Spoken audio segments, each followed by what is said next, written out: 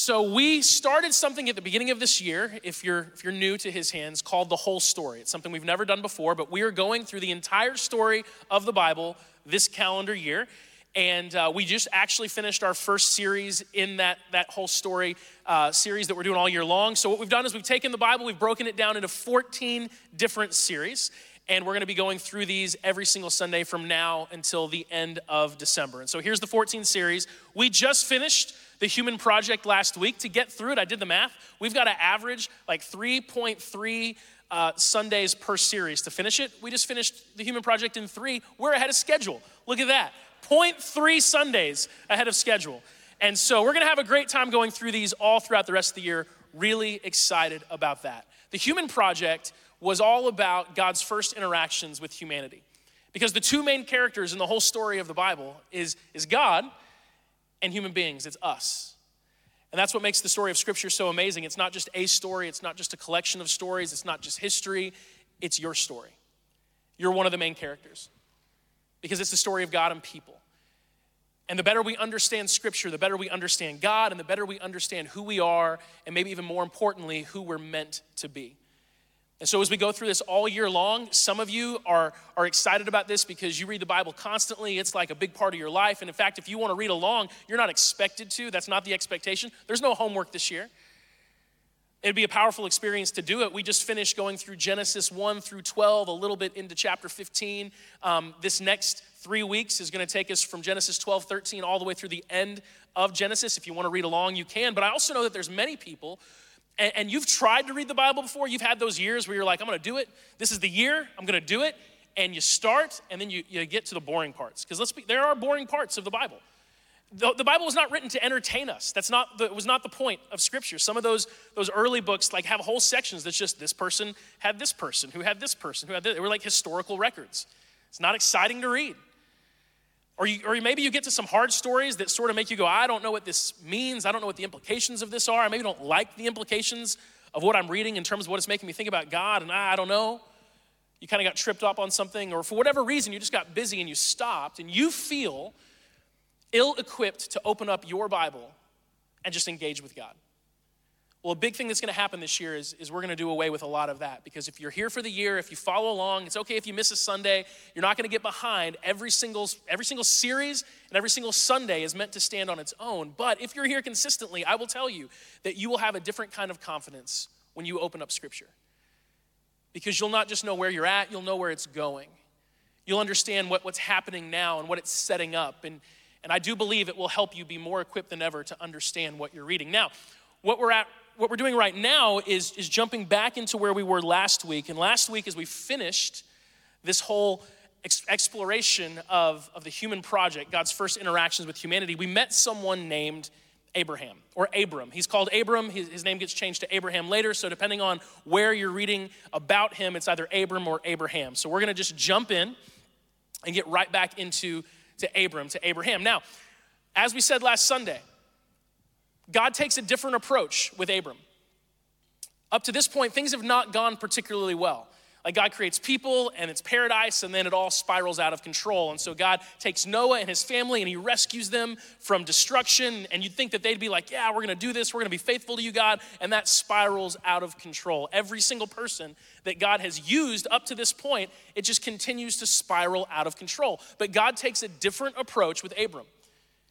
He takes this random guy, not someone of significance. He's not a king. He's not some leader of some great nation or anything like that. He's just a guy. In fact, he's a guy who doesn't even have any kids. And in his culture, in his world, that makes you fairly insignificant, because the size of your family was a reflection of how much God loves you and blesses you. And he takes this guy and he makes him a promise. He says, hey, I want you to go. I want you to leave your home, leave where you're from, leave your father's land. I want you to go to a place. I'm not even gonna tell you where you're going. I just want you to go, and I'm gonna bless you. I'm gonna make you into a mighty nation. We see this in Genesis 12, 1 through 3. The Lord says, leave your native country, your relatives, your father's family. Go to the land I will show you. I will make you into a great nation. I will bless you and make you famous. You will be a blessing to others. I will bless those who bless you and curse those who treat you with contempt. And all the families of the earth will be blessed through you. And ultimately that comes through Jesus, who's a descendant of Abram. God puts this calling on Abram's life, and he says, I'm gonna make you a blessing to others. I'm gonna call you to live a life that is more significant than just yourself. You're gonna live for others.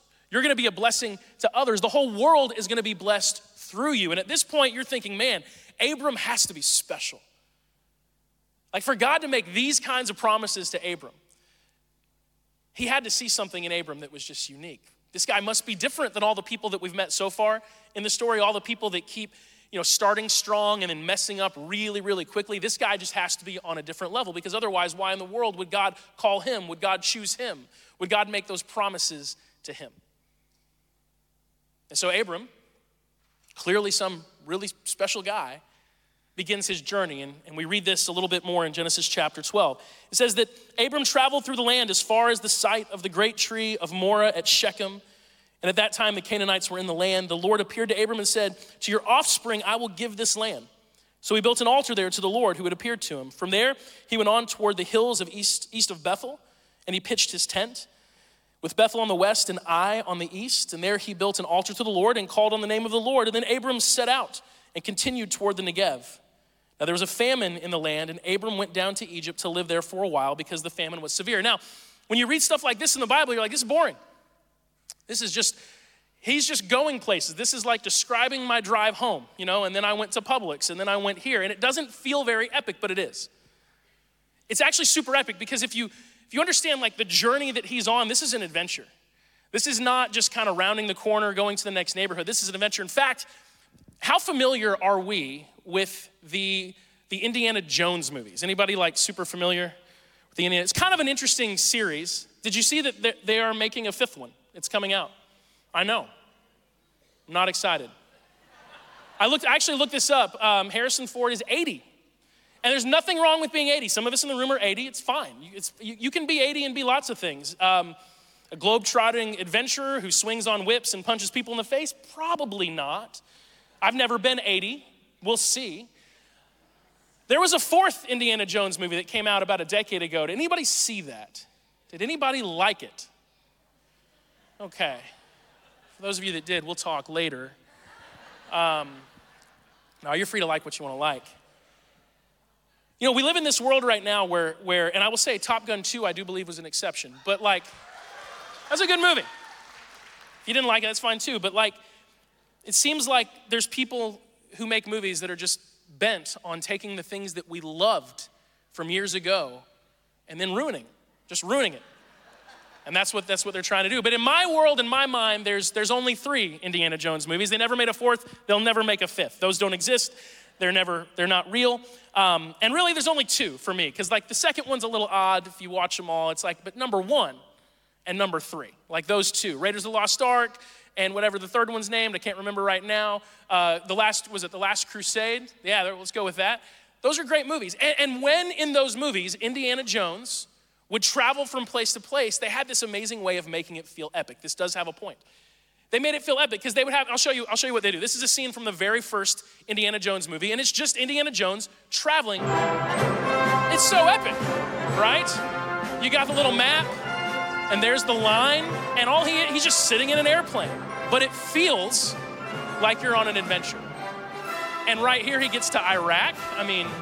Great. From Iraq all the way to Egypt in Cairo, and you feel like you've just gone on an adventure because of the music. So I think that maybe Abram had music. Maybe there's a whole team of people following behind him, playing something like that. I don't know. But interestingly enough, the exact journey that Abram makes in this is that last leg from that exact scene.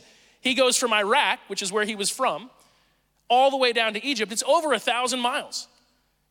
And he was not flying on an airplane. And there probably wasn't a team of instrumentalists behind him making it feel epic as he went. We're reading in just these few verses, we're reading years of his life. Because it takes a long time to travel on foot with camels from Iraq to Egypt. Years of his life have gone by, and he's just following the call of God on his life. And he lands in Egypt. And then we get the very first story, the very first real story, real plot point in Abram's story since his calling to be this amazing man of God that's gonna create a nation. And here's the story, here we go. And again, Abram must be amazing. He must be an incredible guy. God's called him, he's made him these promises. He's gotta be special. Surely things are not going to spiral out of control once again, foreshadowing. All right, here we go. Genesis 12, 11 through 20. As he was approaching the border of Egypt, Abram said to his wife, Sarai, look, you're a very beautiful woman. And it begins like an amazing compliment. And she's like, oh, what a sweet moment between Abram and his wife Sarai. No. When the Egyptians see you, they will say, this is his wife, let's kill him, then we can have her.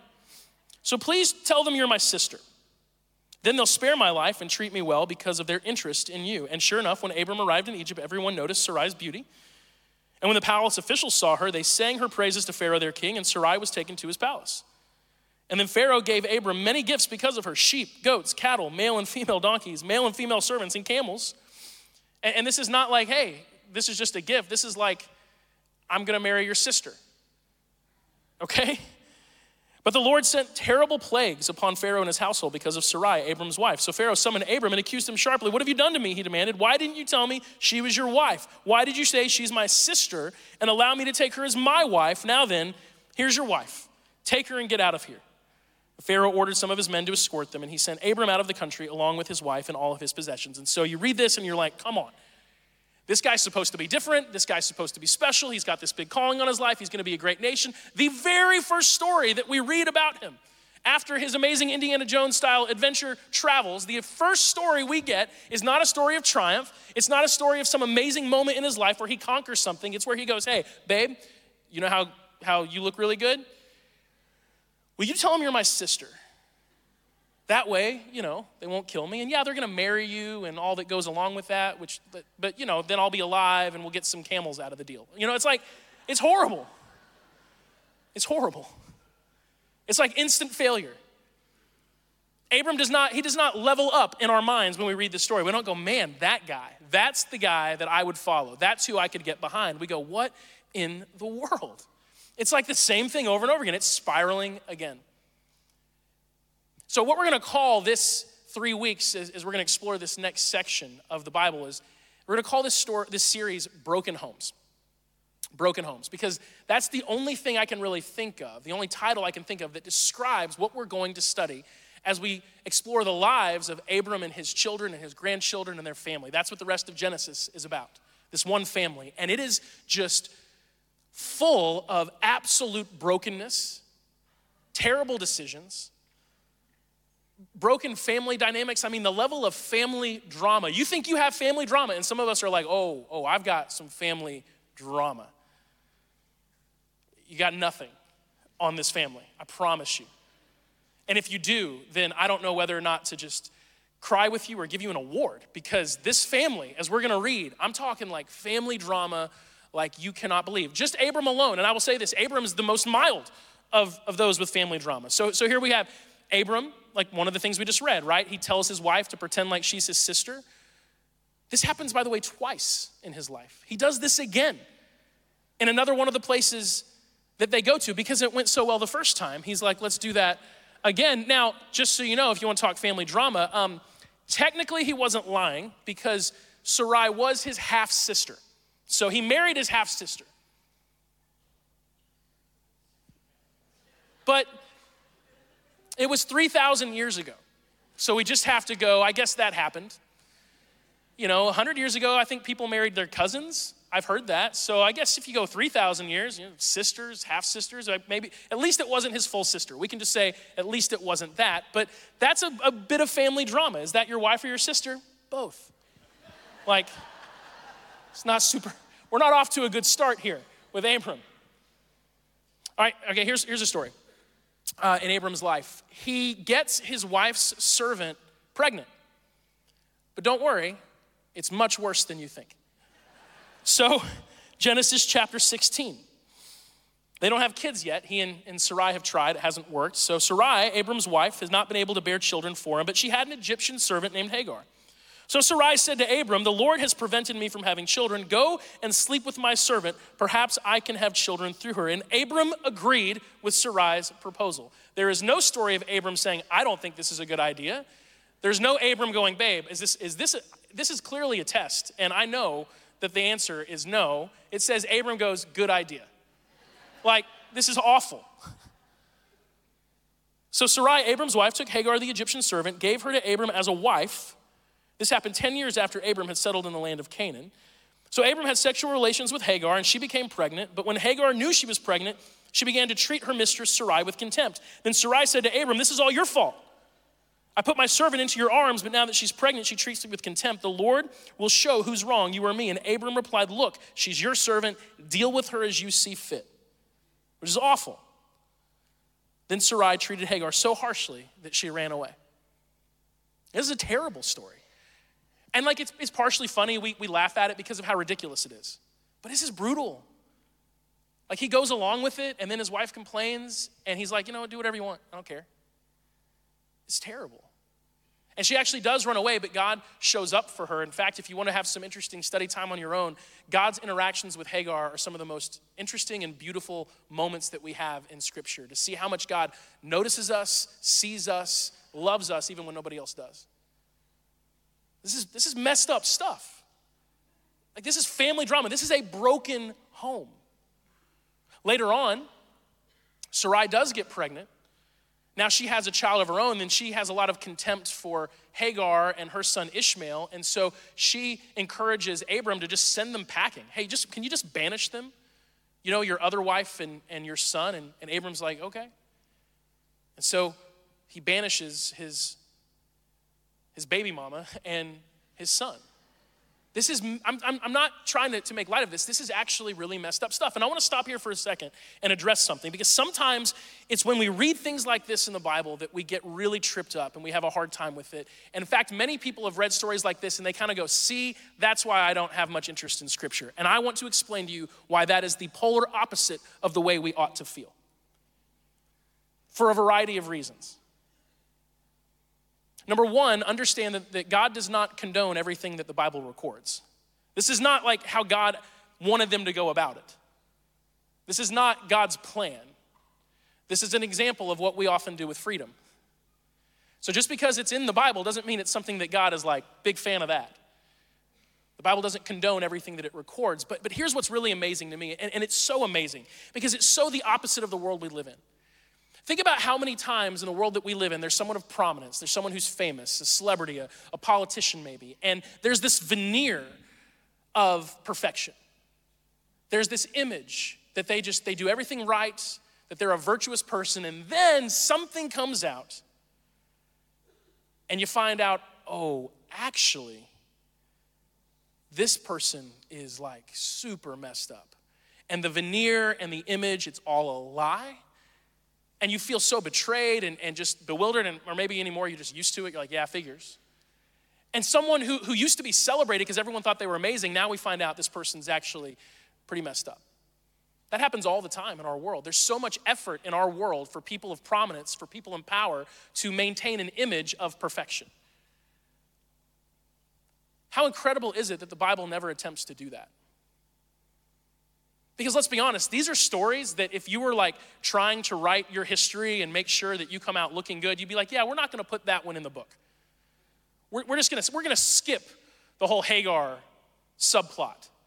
That's not making it into this account, because it makes us look really bad, like really bad. That's what makes Scripture so amazing, so unique, is that it doesn't just record the moments of victory. It's not like a highlight reel at all. In fact, it records the low points, the ugly parts. And what this means is that the Bible doesn't lie to you. God doesn't lie to us in Scripture. He's not selling us something. It's not image management. It's brutal and sometimes ugly honesty. And so there's a level of trust that we can have in Scripture that we just can't have in many other things, because clearly it's being so honest and direct. And it reminds us of a few things. Number one, and I've said this many times, and this is something that has encouraged me greatly over the years, the Bible is not the story of amazing men and women doing great things for God. The Bible is a story of really broken people who are still useful to a God who loves us so much that he's willing to use us in our brokenness. And so if you're a broken person, you are useful to God. If you're a broken person, you can still have a destiny, and and an ability to be used by God to be part of the work that he's doing in this world. You don't have to be a perfect person. You don't have to be one of the good ones. You don't have to live in this veneer, this image, and project to the world that you've got it all together, because the heroes of the Bible clearly didn't have it all together. They are broken. They are messed up. It's a bunch of broken homes. So if you've got brokenness in your life, you're in really good company. The second thing it reminds us, and I think this is so important, that there are qualities we can possess as people, qualities that are so valuable, that are so important, that they can actually allow us to rise above our own brokenness. We have a phrase in our world today called a saving grace. And theologically, saving grace would be the grace of Jesus Christ by his death on the cross, paying the penalty for our sin, forgiving us for our sins and our mistakes and all of our baggage and all of our issues. We've been given grace. Mercy means you don't get what you deserve. Grace means you get what you don't deserve. We've been given this saving grace, where now we've been included into the family of God, adopted as his own sons and daughters because of the grace that Jesus has given us through his death on the cross and his resurrection. That is the theological definition of saving grace. And if you're a theologian, if I got a little bit of that wrong, just forgive me. And if you believe in grace, you should have an easy time with that. So, but colloquially, like, the idea of saving grace in our vernacular is that, maybe there's this person and they've got a lot of stuff that's really messed up and they're really annoying and frustrating in all kinds of different ways, but there's this one quality, this one thing about them that's like, there's saving grace. And because of that one aspect of who they are, it sort of compensates for the rest. What we find in these stories, in these broken home stories that we're gonna study this week and in the next few weeks, is that all these people, they're messed up. I mean, it's jacked up stuff, but we find these qualities, these saving grace qualities that are able to elevate them above their own brokenness. And for Abram and Sarai eventually too, as she gets there, it's clearly faith. They're broken, they're messed up, they have all kinds of issues, but their saving grace is their faith.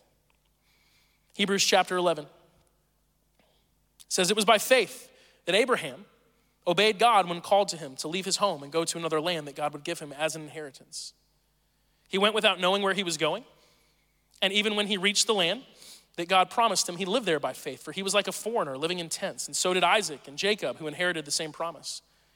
Abraham was confidently looking forward to a city with eternal foundations. I want you to hold on to that word, pin it in your brain, confidence. Ask yourself the question, what am I most confident in my life? What am I the most confident in? It says that Abraham was confidently looking forward to what God had promised him. A city designed and built by God. It was by faith that even Sarah was able to have a child, though she was barren and was too old. She believed that God would keep his promise. So a whole nation came from this one man who was as good as dead, a nation with so many people that, like the stars in the sky and the sand on the seashore, there's no way to count them. All these people died still believing what God had promised them. They did not receive what was promised, but they saw it all from a distance and they welcomed it. Abram and Sarai, eventually Abraham and Sarah, are people of faith. And faith is vital. It's a quality that God just adores. And so I'd like to talk for just a few minutes and share a few truths about faith. Because if we can be people who live by faith, if we can be people who have even a bit of the faith that Abraham and Sarah end up having in their life, whatever our brokenness is, whatever our messed up stuff is, we can actually find ourselves rising above it as well. So let's start here. Faith is really powerful. Faith is powerful. Faith is actually really potent. Jesus actually says this in Matthew chapter 17. He says, I tell you the truth, if you had faith even as small as a mustard seed, you could say to this mountain, move from here to there, and it would move. Nothing would be impossible. Jesus says you don't even have to have a lot of faith. Faith is so powerful, faith is so potent that even a little bit of faith goes a long way. There are things in this world that are like that are so concentrated that you just need a little bit to accomplish a lot. I was actually reminded of this story, and it's one of those stories that I feel kind of bad about. And I got his permission to share this story. Chris Harris, usually he sits over there. Chris, are you here today out of curiosity? Or is he watching from home? Yeah, he said, yeah, you can tell that story, and he's not here today. So, Chris, I know you're watching. He might be serving somewhere, and then I feel really bad. He's probably helping out in a kids area or something. Okay, so Chris has been part of His Hands since he was in high school. I met Chris when he was like 18 years old, and we became really good friends. And when I was the youth pastor here years ago, Chris became my right-hand guy. And so he was about 6-7 years younger than me, and Chris just faithful, helped out, showed up every single time we had youth stuff, and he was the guy that I counted on for many, many years, and he's still involved here at His Hands, does a lot of stuff for us. Love Chris. So when Chris was in college, we were gonna go grab a bite to eat, and I asked him, have you ever had sushi? And he's like, no. He's like, I know nothing about sushi, but I've kind of always wanted to try. And I was like, I love sushi, so meet me at this place. So we go there. And he's like, what should I order? And I'm like, well, here's what I like, and we're having a good time. And they bring us the food. Any sushi lovers in the room? Like, you are, anyone who's like, I will never eat sushi, you'll never make me do it. Nothing could ever convince me to put raw fish in my mouth. Okay, well, I used to be one of you, I will say. And God changed my heart, and it's all good. Hey, Chris, wait, you are there. You didn't raise your hand. Hello, sir. Now I know. Okay, he's being stealthy. Do you remember this story, Chris, what I'm about to say? You know where I'm going with this? Okay, man. So we get our plates, and there's this little blob of green stuff on the plate. And those of you who know sushi know what that is. Wasabi. And if you know wasabi, you know that a little bit goes a long way. So Chris says to me, what's this? And I said this, and I'm being honest. I was being like playful, and I was kind of pranking him, but I didn't really expect what happened next to happen. So I said to Chris, oh, that's wasabi. That's a palate cleanser. Yeah, you put it in your mouth before you eat the sushi, and it really clears your palate so you're able to get all the flavor of the sushi in. And so Chris just takes the entire green thing of wasabi and goes like, and I was watching him like, oh, that just happened. And he just immediately starts to like cough, like, and I'm like, oh, I'm so sorry for what I just did. Like, you trusted me and I have failed you, and I'm so sorry. And it's good, but he got through it, ate this. Do you still eat sushi? Yeah, okay, we're good. I am really sorry about that, man. I'm amazed that you still go to church here. It's incredible, it's awesome. Okay. Like, there's some things in the world that are so potent that you know that just a tiny little bit goes a really long way. Jesus actually describes faith like that. He says, if you just have the faith, the amount of faith that would be the equivalent of a mustard seed, and mustard seeds are tiny, that amount of faith can move mountains. Sometimes we feel guilty that we don't have enough faith, and Jesus says you don't even need that much as long as you have faith in God. Because one of the biggest mistakes that we make in life is that we put faith in things that can't actually do much for us. There's a lot of people that have a lot of faith in some really small things. You might have a lot of faith in your finances. You might have a lot of faith in your abilities and your talents and your plans and your career. You might have a lot of faith in other people. You might have a lot of faith in like a government or something like that. But if you put a lot of people laughed. I knew they would laugh when I said that. Everyone's like, yeah, right. Or a candidate. It's better to have a small amount of faith in something truly powerful than to have a lot of faith in something that's not. And if your faith is in God, the God of this universe, the God who created everything, if your faith is in Jesus Christ, you don't even have to have a ton of it. Now, the more you have, the better off you are. But faith in God is so powerful that even a little bit goes a long way. Faith is not only powerful, faith is effective. Like, faith accomplishes things. An interesting story in Matthew chapter 8 says, when Jesus returned to Capernaum, a Roman officer came and pleaded with him, Lord, my young servant lies in bed, paralyzed in terrible pain. And Jesus said, I'll come and heal him. But the officer said, Lord, I'm not worthy to have you come into my home. Just say the word from where you are, and my servant will be healed. I know this because I'm under the authority of my superior officers. I have authority over my soldiers. I only need to say go, and they go, or come, and they come. And if I say to my slaves, do this, they do it. And when Jesus heard this, he was amazed.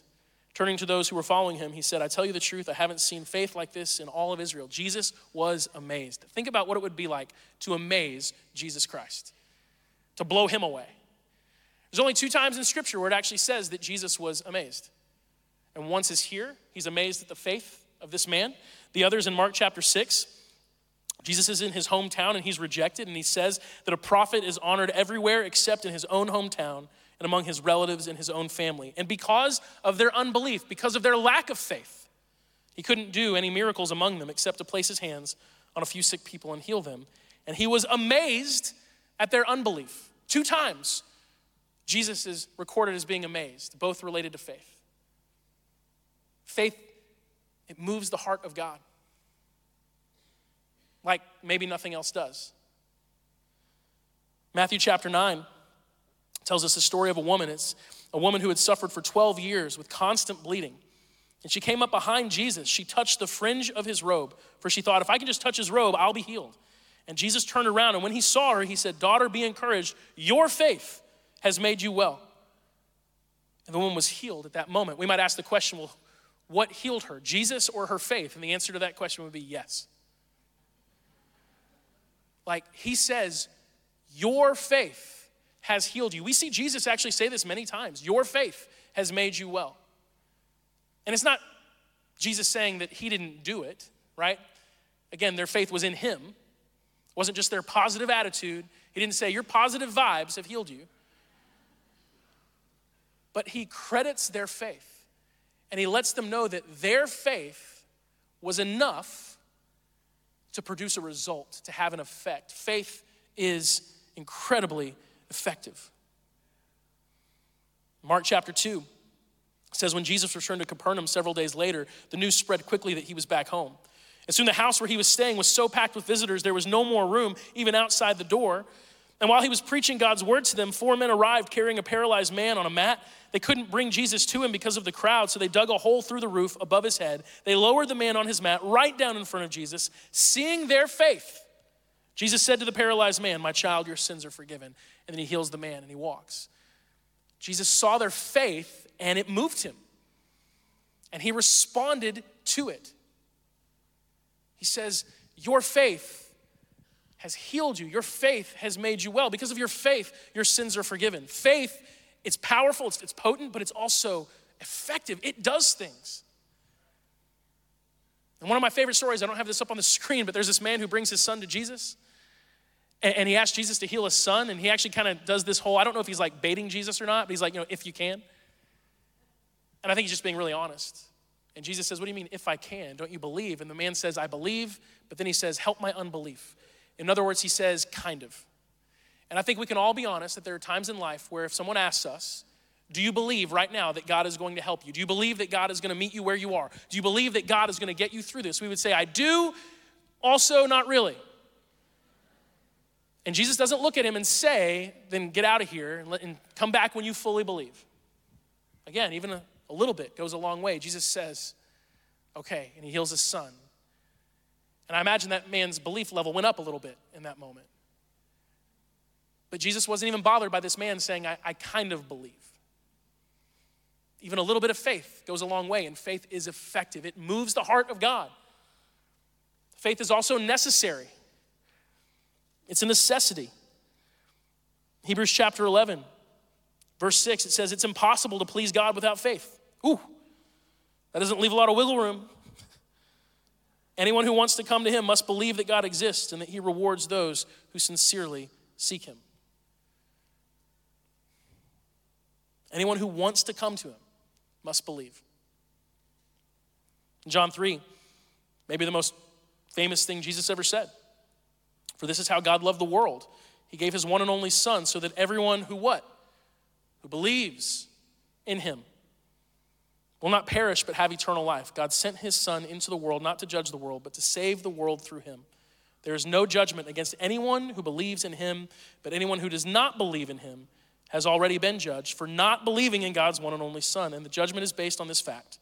God's light came into the world, but people loved the darkness more than the light, for their actions were evil. Romans chapter 10, verse 9, if you openly declare that Jesus is Lord and believe it in your heart that God raised him from the dead, you will be saved. John 5:24, Jesus says, I tell you the truth. Those who listen to my message and believe in God who sent me have eternal life. They will never be condemned for their sins because they've already passed from death into life.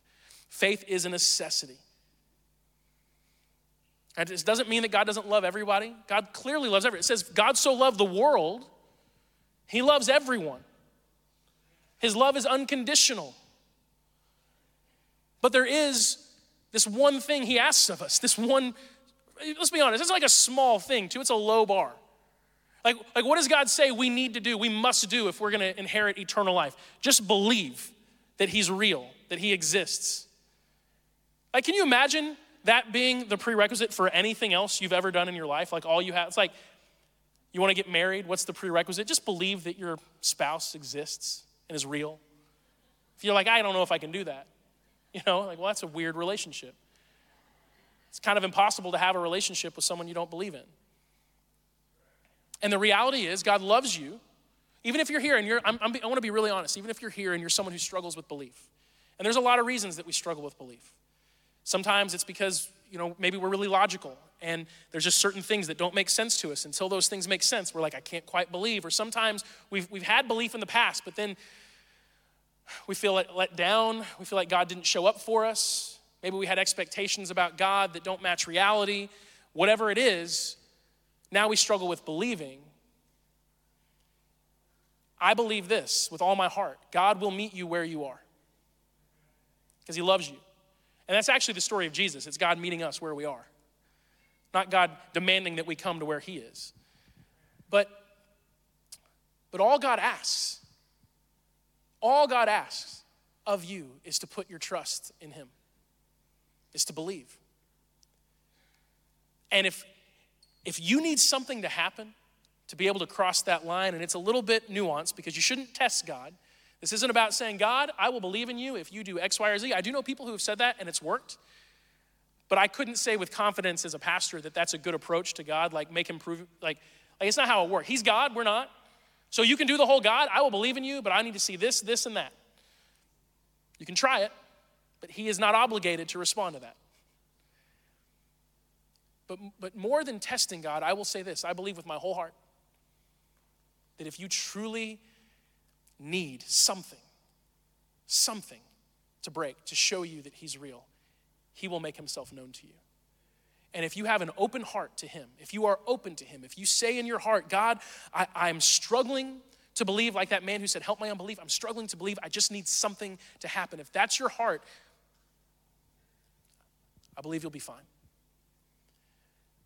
But faith, belief, it is a necessity. We have to put our trust in Jesus to step into that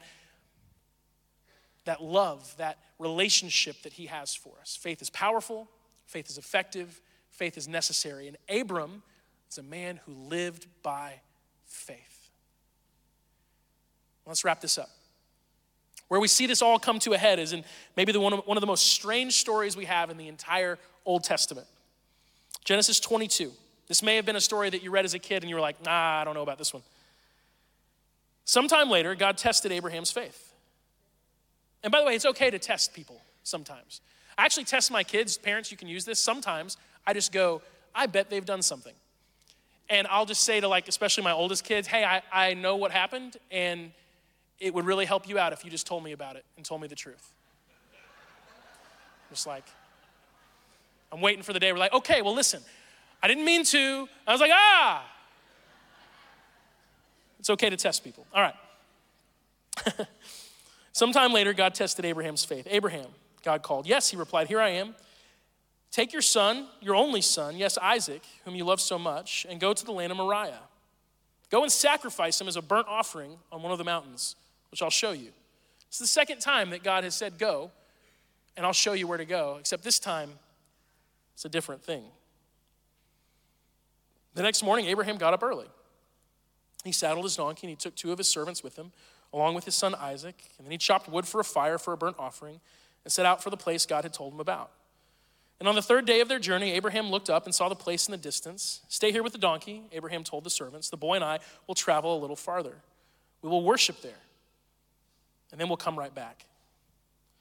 So Abraham placed the wood for the burnt offering on Isaac's shoulders, while he himself carried the fire and the knife. And the 2 of them walked on together. Isaac turned to Abraham and said, Father. Yes, my son, Abraham replied. We have the fire and the wood, the boy said, but where's the sheep for the burnt offering? Well, God will provide a sheep for the burnt offering, my son. They both walked on together, and when they arrived at the place where God had told him to go, Abraham built an altar and arranged the wood on it. Then he tied his son Isaac and laid him on the altar on top of the wood.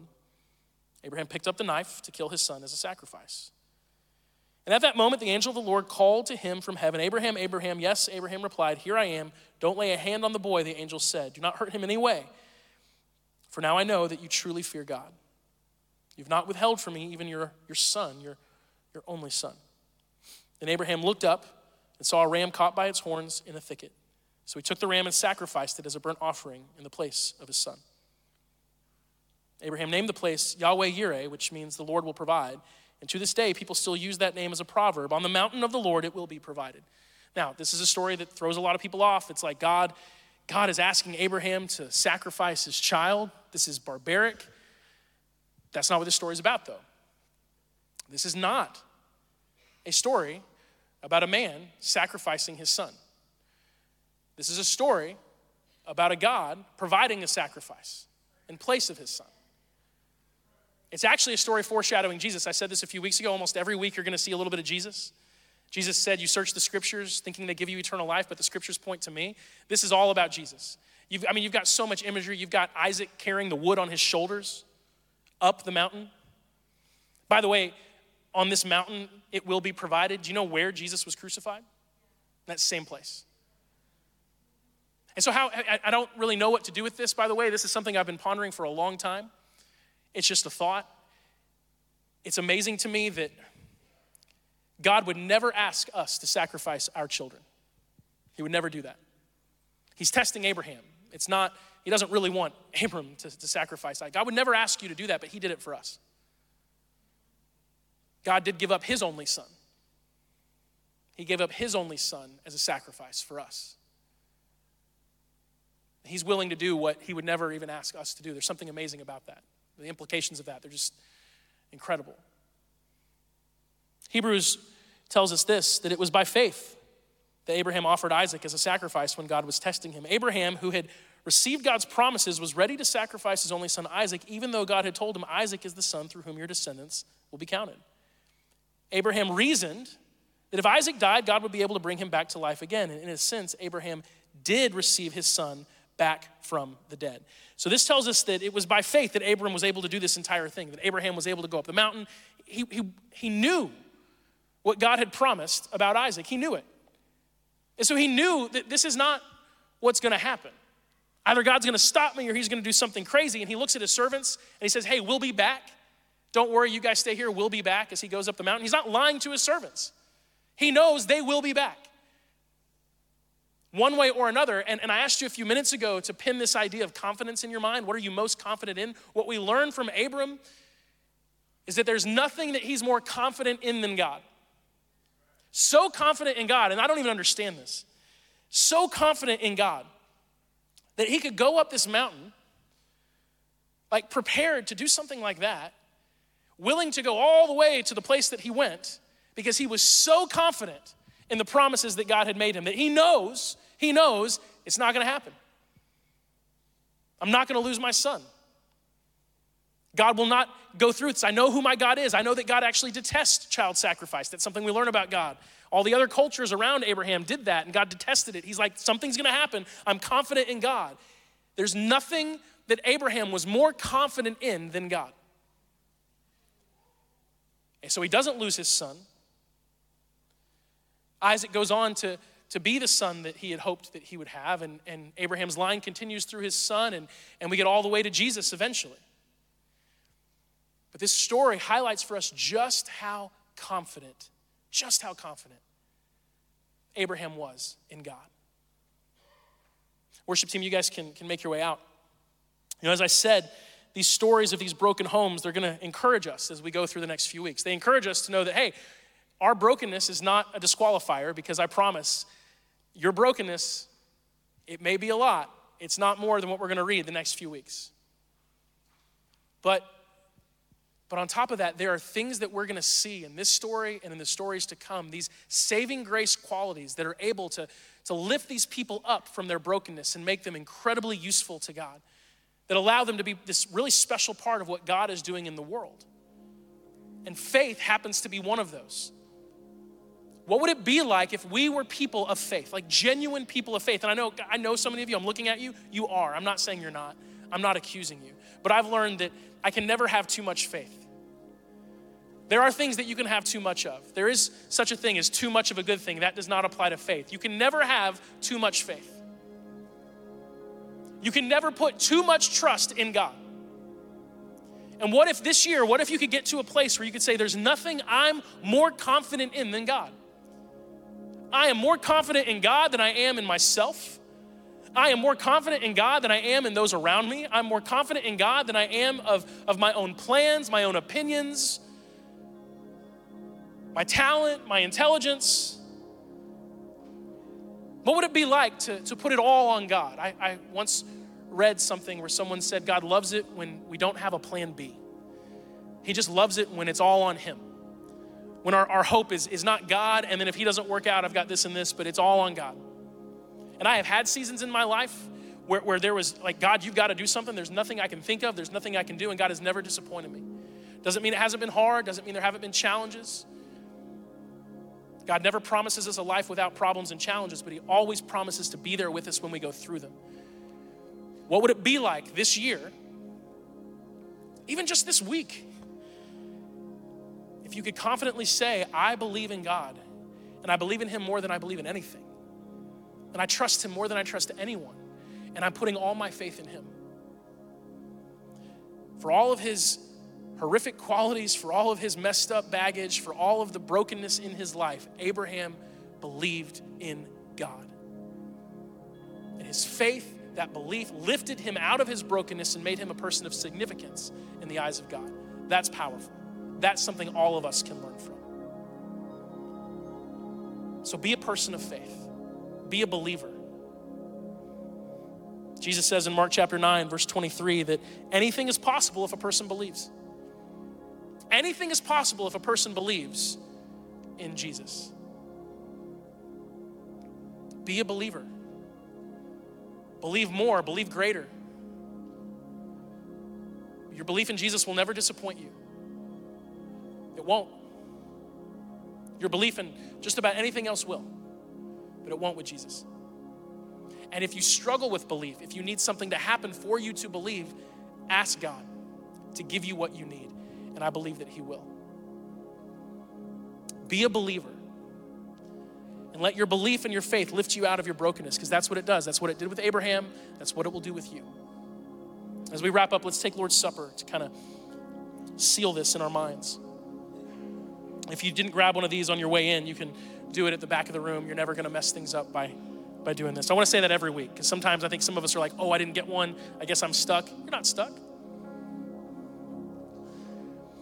You know, in many ways, this little meal that we take, which is symbolic of the sacrifice that Jesus made. If you're new to this bread represents his body that was broken on the cross. The juice represents his blood that was spilled.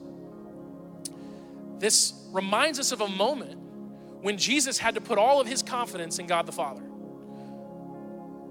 Before he was arrested, Jesus was praying in the Garden of Gethsemane, and he prayed, Father, if there's any other way, get me out of this. If there's any other way than me dying on the cross, show me, because I don't want to do this. Who could blame him? But then he pauses and he says, yet not my will, but yours. In other words, he says, you know, all the thoughts that I'm having,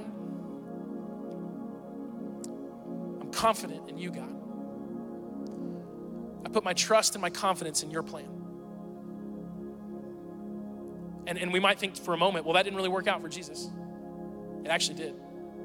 Because yes, he went to the cross, and yes, he died, but it didn't end there, because he rose again with a new life. And he actually says, Scripture teaches us that because of what Jesus went through, he is now the name above all names. That because he was obedient, even to the point of death, that God has lifted him up and given him all authority in heaven and on earth. That worked out really well for Jesus. But there was a moment in his life where he had to put all of his confidence in God, and this meal is connected to that moment. And as we take this morning, this can be a moment for us just to reiterate, maybe for the first time, or maybe it's something you just need to recommit to in your heart, that I am putting my confidence in you, God, just like the man who I follow had to. So with that in mind, let's pray. Father, we thank you for this bread and for what it represents. The body of your Son broken on the cross for us. Lord, give us the same kind of confidence in you that Jesus displayed when he died as a sacrifice for us. Let's take the bread.